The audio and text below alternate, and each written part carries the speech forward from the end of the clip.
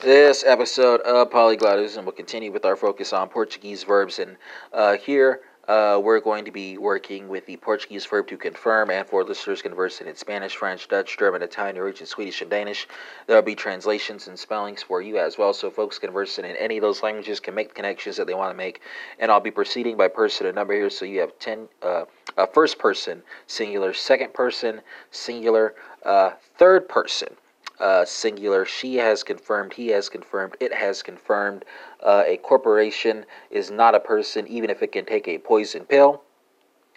First person plural and then third person plural. So, Portuguese folks will take us away here. That's going to be tenio, tens, tem, temos, tem, confirmado, spelled Confirmado. French folks, let's go from Portuguese to French. It's going to be avant, ont, confirm, spelled Confirme. Dutch folks, let's go from French to Dutch. It's going to be heft, have,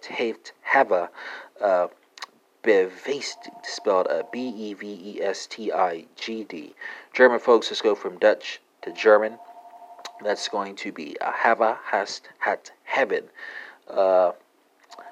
Bestate, spelled Bestatigt, or Bestätigt. Maybe that's a better pronunciation. Bestätigt, yeah. Spelling's right though. Italian folks, let's go from German to Italian. That's going to be ho, hai, ha, abbiamo, hanno, confermato, spelled Confirmato. And for Norwegian, Swedish, and Danish friends, you have sat, bekräftet, har, bekraft, and ha, bekraftet.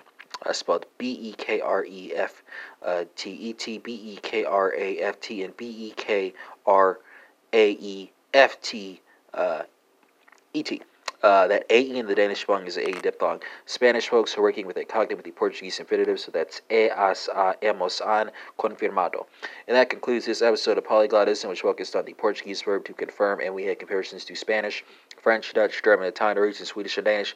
And this episode is in English, so that's 10 for you right there.